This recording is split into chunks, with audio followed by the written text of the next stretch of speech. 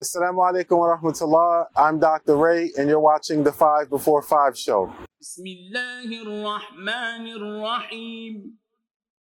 Having these conversations points out to you in good ways and bad ways that you might be coping. That's right. You know what I mean? Right. Because you're not outside of yourself to look and be the judge of whether or not you're handling it well. I think that if each one of us look into ourselves and really ask that question, that will alleviate some of the hostility and animosity between family members who are Muslims and non-Muslims at the time of death and burial. We have to think outside of the box in serving the Muslim community.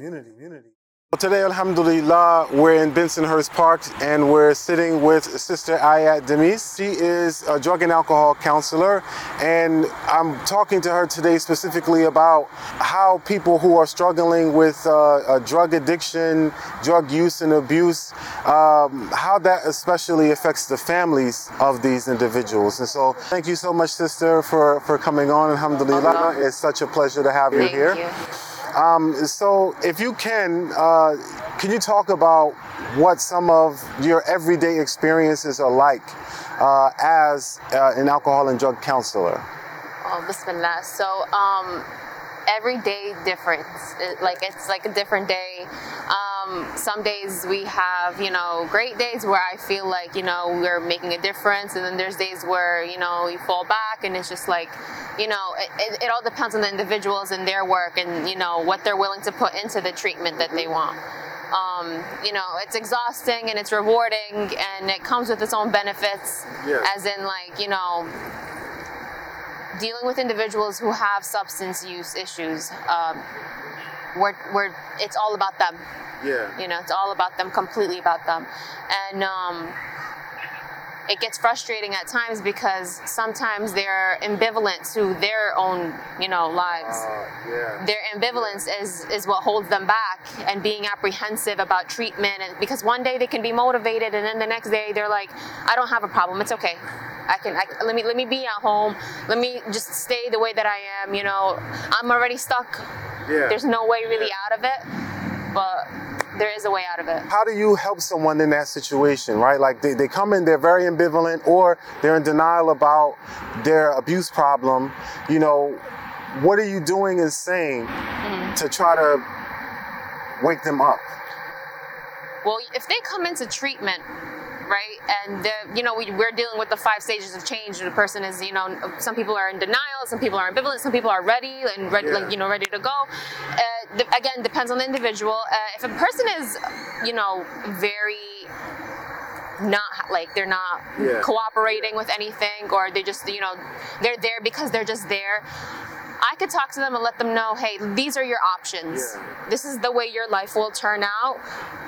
If you decide to get the help that you want, these are the services that are provided to you that I can help facilitate for you. You just have to show up, and showing up is a big part of it. Right. You show up, you do the part. You're giving the responsibility back to them. Absolutely. Right? Absolutely. Like you have to take responsibility for your recovery. Right. I want to kind of deviate using that point. Part of us coming here today is to talk about, how to encourage family members to take care of themselves, right? And so if you can, this point about giving the responsibility back to the person, how important is that for family members to do, despite how hard it might be emotionally? Right. I want to save you. I love you. I care about you. And so for a therapist to say to me, you have to give it back to them, it's like, but what if something happened, right? And so can you talk about what that's like? Well, at some point you need to learn when to let go. And I'm not saying let go of the person, but I let go of that responsibility to say that this is on you. If I don't help this individual, if I don't help this brother, this father, this cousin, this mother, this sister, if I cannot help them, then if something, God forbid, was to happen, then it would partially be my fault. It's a failure on my part. And that's absolutely wrong. And even though it's easier said than done to let go, which we all have to deal with in life, it's more like there are things that you can do, which is like you give them, I wouldn't say an ultimatum, because that's not something that you should always go for, and like say from the beginning, oh, if you don't get clean, you're gonna be kicked out the house. If you don't do this, you're gonna get kicked. No. But at the same time, you need to learn when to walk away, because it's affecting you. And everyone channels their own emotions differently. There are people who channel it in anger and in resentment. Yeah. There's some people who are, they will be supportive and be accepting of it as soon as they realize that there is a problem, which you don't really find those in the beginning. Finding the accepting family members. Yeah. Majority of the time they're in denial because of that, and so they ignore the problem until it gets worse and worse and worse, and then finally, when their backs are against the wall, right, they make the decision that might have been better to make a lot earlier, because let's say making that decision now, it was the right decision then, it might not be the right decision now. Is that sometimes the case? Yes, absolutely. Absolutely. Or they don't know where to go. Yeah. They don't know who to turn to. Who do I talk to? Nobody, my friend's son doesn't know, doesn't experience this. Why am I the one getting angry at God? Yeah. That's a huge part. What did I do to deserve this? Yeah. And I get a lot of cases where I have mothers come and talk to me, and they tell me, come talk to my son. He does this. Please. He's been doing this for years. And her son is in his late 20s, early 30s, or even, older than that. And it's just like, I cannot talk to your son to change his mind. That's not how it kind of works. Like, I have to explain to them, and and I feel like with our generation, we have to educate our elders, being that they don't understand what we're coming from, the environment that we're in, and the how easily accessible everything is. Yep. That's my big point to take away from this is learning your people, places, and things, educating everyone, and learning how to deal with triggers. And you as a family member, you should be supportive always. Yep. No matter how much you don't want this person to be a part of your life, because of something that they've done or because of this addiction that they have. Because it's not something easy to accept, but it's something you do have to accept, so that way you take the next steps forward to helping them. And so, when you talk about education, right, that reminds me of the idea that, as therapists, right, we have to do a better job going into the communities that we're a part of. We can't just, you can only see who you can see, right? If you work 10 hours a week, you can only see 8 or 9 people, right? But if you go to the masjid and talk to the people at the masjid, the board, the imam, the community, everyone, you're talking to hundreds of people. And you can educate them instead of one at a time, and then the people become more informed. Because the other point that you made about, how easily accessible drugs are. I try to tell a lot of foreign-born Muslim parents, in your country, when you were growing up, you had the community that was policing you better. You had your friends that were policing you better. And you also didn't have access to haram the way that we do. So when your parents say that's haram, stay away from it. It's easier for you to accomplish, in 1970, right? In Beirut, than it is here in Brooklyn in 2018. You say to your child, stay away from drugs, and then they walk out the door. It's right in front of them, so you got to give them more tools than that. Socially, tools for peer pressure and social pressure, and emotional tools that they don't. Prevention planning. Yeah.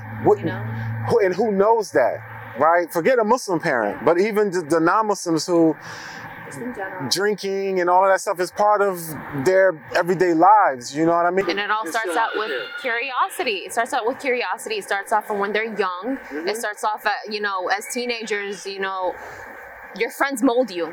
Mm-hmm. Your parents are one thing, but you're spending majority of your days in school. Yes. and you fall into the wrong hands of people or whatever, and then that's what happens. This person starts smoking weed, and then weed becomes this, and then that, everything escalates.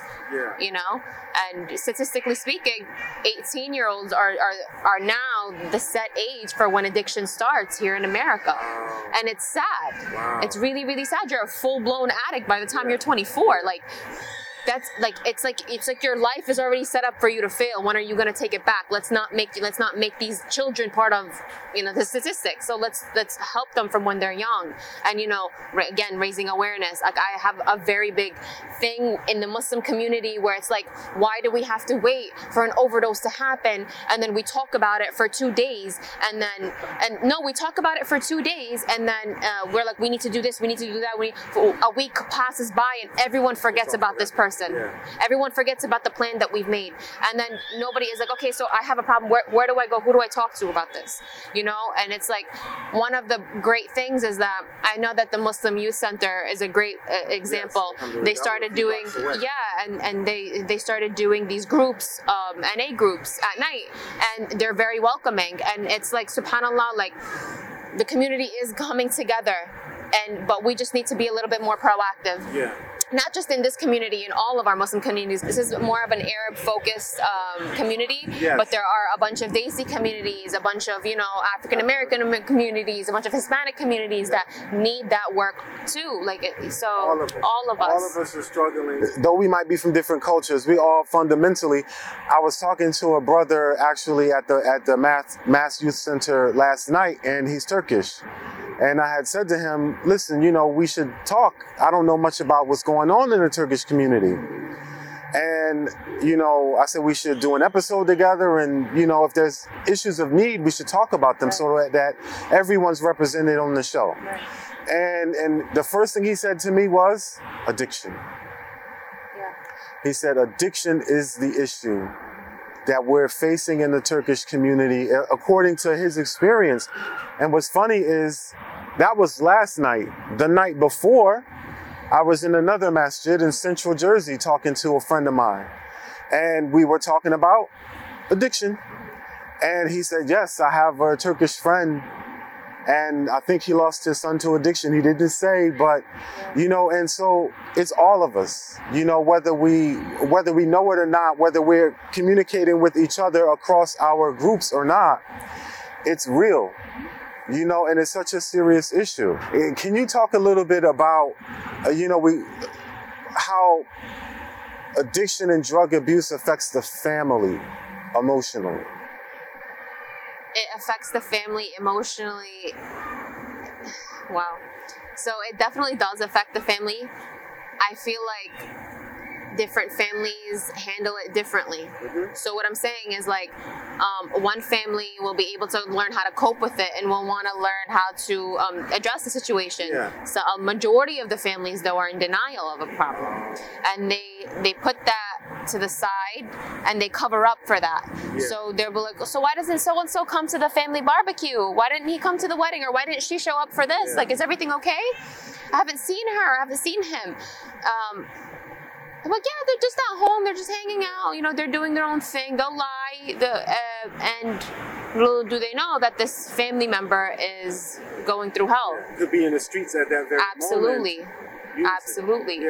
And there's some people who channel it, and like I said, they channel it into anger and resentment. So they would want to completely cut out the person, and they would give them the ultimatum: is if you don't do this, then this is the consequence for it, and I'm not gonna talk to you.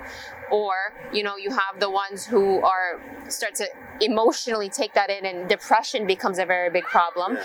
Anxiety. You start to have that paranoia of, like, every single time they leave the house, are they coming back alive?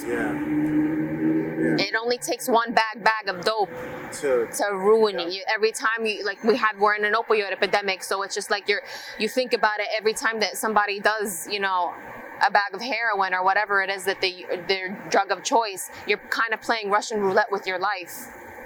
That's exactly. You don't know it. In your mind in that moment. Absolutely. And can you talk about the powerlessness that you might feel? That I'm just imagining the same situation. Now I feel so powerless to stop this person, and powerless over if they're playing Russian roulette. That's like me watching from a 40-story window down there. They've got the gun in their hand. Yeah. You know? And that's probably the worst feeling of life. Yeah. Is seeing your loved one slowly hitting rock bottom. Yeah. And you feel like you can't do anything. Yeah. And feeling helpless and because when you start feeling helpless, you're running out of options yourself. Yep. And it takes its toll on you. Yep. You know, you need to learn how to deal with them, putting self-care, because that's where self-care is. Like you're so used to putting everybody before you, and then now you have this individual in your life that they literally are absorbing your every ounce of energy 100% of the time. You forget yourself. You forget yourself. You forget to eat. You forget to, do like regular things like taking a shower, and it's just it's hard, and it's an adjustment that nobody would like to make in their life, because it's not something that nobody thinks about. How do families respond then when you talk to them about self-care, when you're reminding them, don't forget to take care of you? Do they receive it well? Do they say, no, this is so important? A lot of times people get very emotional. Yeah. When you start telling them, okay, so what are you doing to take care of yourself? Yeah. You can't help but cry, because how am I going to sit here and they start feeling this is a selfish thing now. How is I'll give you an example. How is a mother supposed to feel like I'm gonna go and like get my nails done? They think, and self-care to some people is like getting your nails, getting your hair done, or going for doing stuff like that, going to having a spa day. It's like, it's not about that. It's about making sure that your mental health is at a stable place where you feel like you can function well in your life. Yeah. And it can be something as simple as going out for a walk, going out for a cup of coffee, or talking to a friend, or going out for dinner. Sometimes, like, you need to remember that you are a human as well, and you do deserve to, live a happy life. I'm not saying at that moment that you should, completely block out everything bad that's happening and focus on yourself, but trying to find a place for yourself in, that whole busy time where you're constantly thinking about this individual. You need an emotional break. You do need an emotional break, and it's hard to give yourself that. How could you give yourself that? Yeah. When this is so urgent. Absolutely. So another way of self-care is joining support groups. Okay.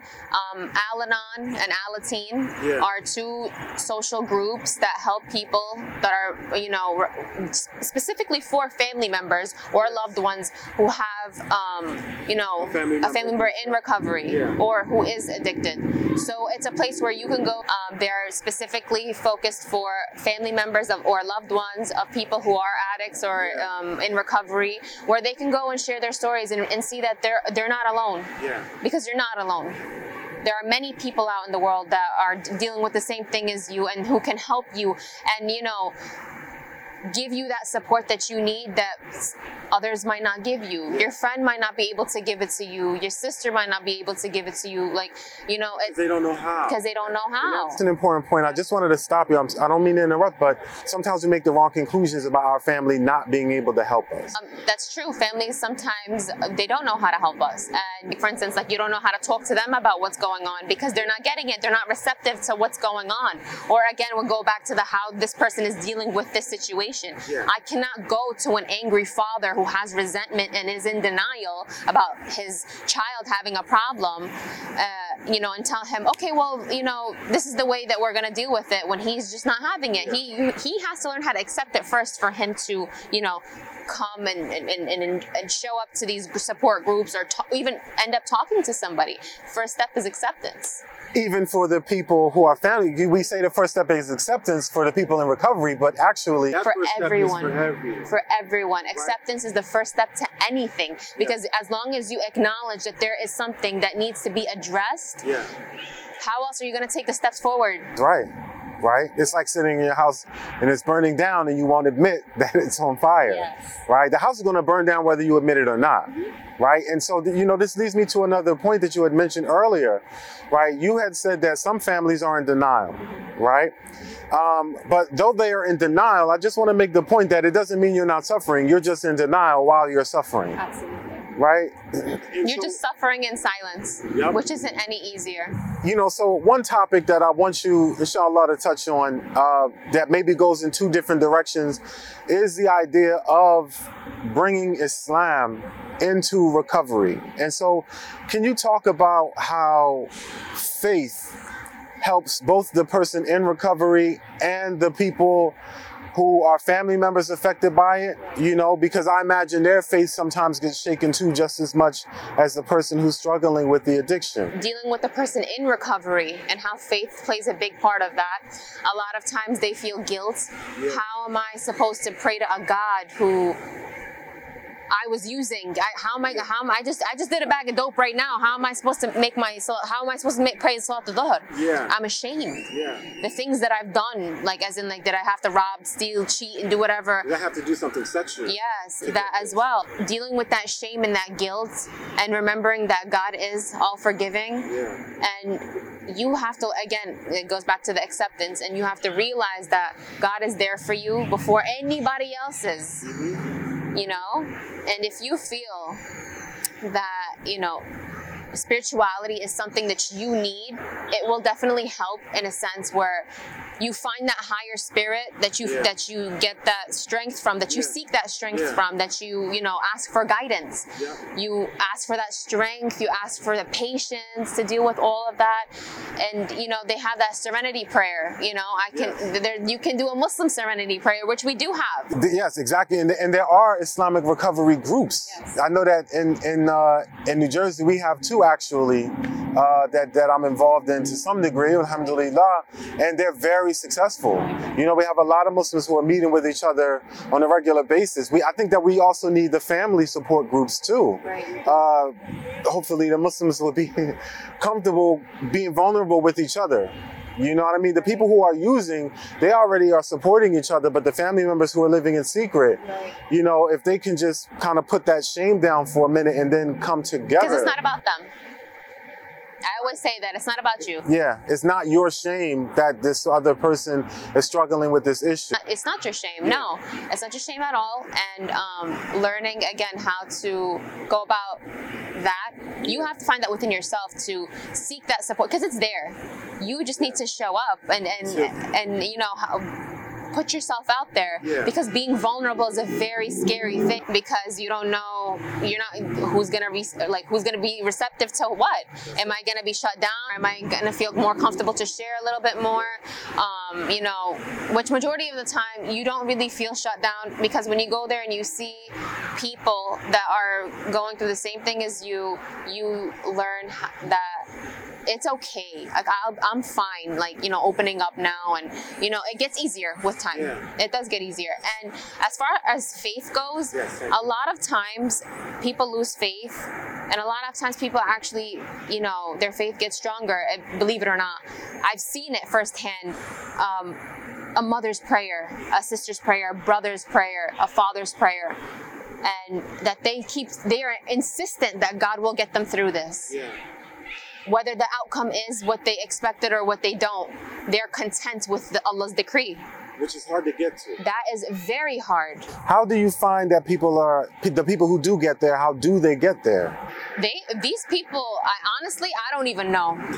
It must happen. It must be something within them, or something that they've kind of had since they were younger. They develop exactly. Right? It's something that's already there for them. Yeah. They know how to handle the situation. But then there are people who suffer, who don't know, who ask why, who start to lose faith, who literally are borderline leaving Islam because God's not answering their prayers. Yeah. And yes, praying to God is good, but realizing that treatment is there, and knowing that with prayer and with treatment, things will get better. Allah created treatment. Allah created treatment.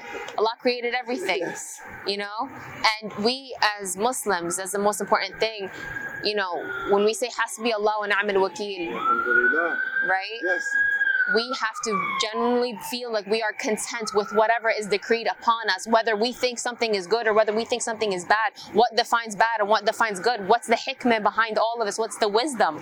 You know? So, you know, and it helps mold us as individuals. But sometimes you need to sit with a person who can walk you through that. It's hard to accomplish that on your own. Absolutely. You know, and that's where people would tend to struggle. That I can say that, and then a person sits down and says, let me try to implement what Ayat has said to me. And sometimes you have to realize, like, it's not just like you watch a video on YouTube about how to fix your car and then you hop underneath the hood, right? No tutorial. Yes. Sometimes you got to sit with the person who's going to hold your hand through that process. And you have to, it's just, when I say that it's all about you working towards that, whether you are the person in recovery or you're or your family member wanting to seek help, whether it's something in the spiritual realm or in the treatment realm, it's there. You know, and if you end up finding somebody who's Muslim and in the treatment realm, you got a double, you got the best of both worlds, alhamdulillah. Faith is something very fragile in this whole concept of addiction and everything. It really is. And learning how to deal with it and how to implement it and how to kind of discuss it and verbalize certain things that might trigger people. Like there are, individuals who I've experienced like in my professional background who tell me, why does God do this to me? What is it that, I did to deserve this? Like, I know I'm a horrible person and like I'm not a good Muslim, and and they feel like it's just getting worse and worse for them. But then it's weird because they go back on their words and they say, God is all forgiving and he was always there for me before. But that's the struggle. That's the struggle. That's exactly it. Right? That's the struggle. And sometimes it's so important for us to realize that addiction, the recovery process, is this back and forth. It's a whole bunch of contradictions. Right. It's the person wanting to get better and then not. The person feeling they have a problem and then not. One brother, he came to me in the masjid once and he said, I need you to talk to my brother. We talked to him. He's been struggling with addiction and, we really want to get him help. And I said, well, does he want help? And they said, yes, I think, I talked to him maybe a few days ago for him to get help. And he said, okay. And I said, well, we have to get him now because tomorrow. Yes, you don't know what you're going to get tomorrow. He can wake up and, say no. Yep. I don't remember agreeing to that. Right? Absolutely. That happens more than often. And also realizing that relapses, even if a person is in recovery and you see them and they're doing so well and they've been doing well for a year, 2 years, 10 years, 20 years, and then they relapse. Yeah. Does that mean that everything else shatters? Yes. No, it doesn't. It means that we had a setback and that we're going to get back to that place. And this reminds me of something that you had mentioned earlier. You said that a brother had mentioned to you actually in a session that he had remembered Allah on his way to go use, and it prevented him. Yes. Right? And so can you elaborate on that a little bit and how even when we make a mistake, we have to get back on and then continue to trust that sometimes we're going to make mistakes and sometimes we're going to make the right decision.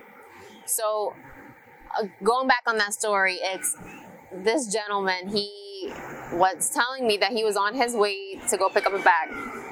And he's in treatment. He was doing well, and he was stressed out. Something happened, and his first instinct is, I want to go pick up. Yeah. He hits his dealer, all that. Transaction just needs to be made. I need to just go show up. On his way, he starts thinking, all right, God already pulled me out of 3 overdoses.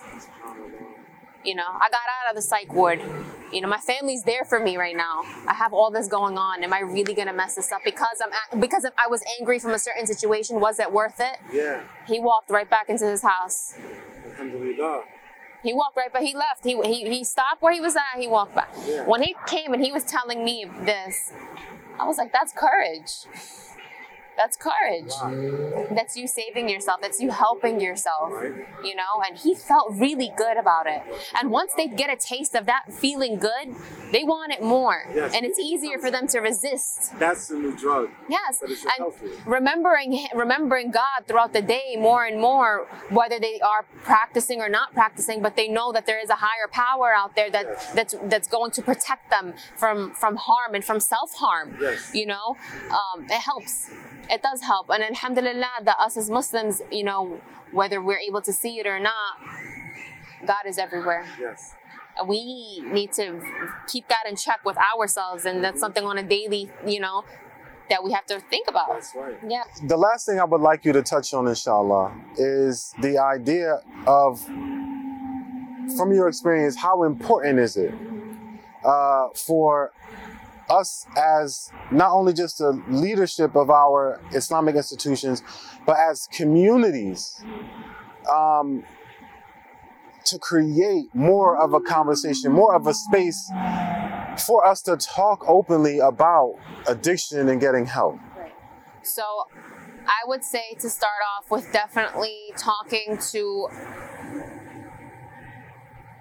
I wouldn't say specifically you need to talk to board members, you need to talk to this certain, everyone needs to be aware. Everyone. From the eldest to the youngest, they need to be aware. You need to talk to the older generation to have them, and in their own ethnic language, because they need to understand what's really going on and the nitty gritties sometimes of what they could do to help, and how they can see the signs, and like what resources are available to them. And then educating the young in high school or even in middle school now, the way things are going, you know, talking about prevention and prevention planning and all that, and learning to get away from bad environments, and you know how to stop somebody who it might be self-harming in a way. As well as talking in masajid, khutbas, Friday sermons, khatiras, you know, they have them in between Maghrib and Isha, you know, your lecture here and there, you know, you have an event, a mental health event or whatever, and you decide to bring up substance use as something because it's something that should be talked about. And you never know what audience you have. You don't know if a person in there is in recovery, or if they're not in recovery, if they have a family member in recovery, or even if they don't know about it. This is something to raise awareness. We're in the 21st century. It's about time that everyone knows what's going on. And the way that, you know, the world is going right now, there's no excuse for us to be ignorant to anything. And that the resources are there. And if you want to be a part of this, there's a way for everyone. Alhamdulillah. Well, Jazakallah khairan, alhamdulillah. May Allah bless you and protect you and continue to guide you in all of your efforts and make you successful and continuing doing the good, not just for the Muslim community, but for all of the people that you're helping. Ameen. Assalamu alaikum wa rahmatullahi wa barakatuh. Allahu Akbar, Allahu Akbar, La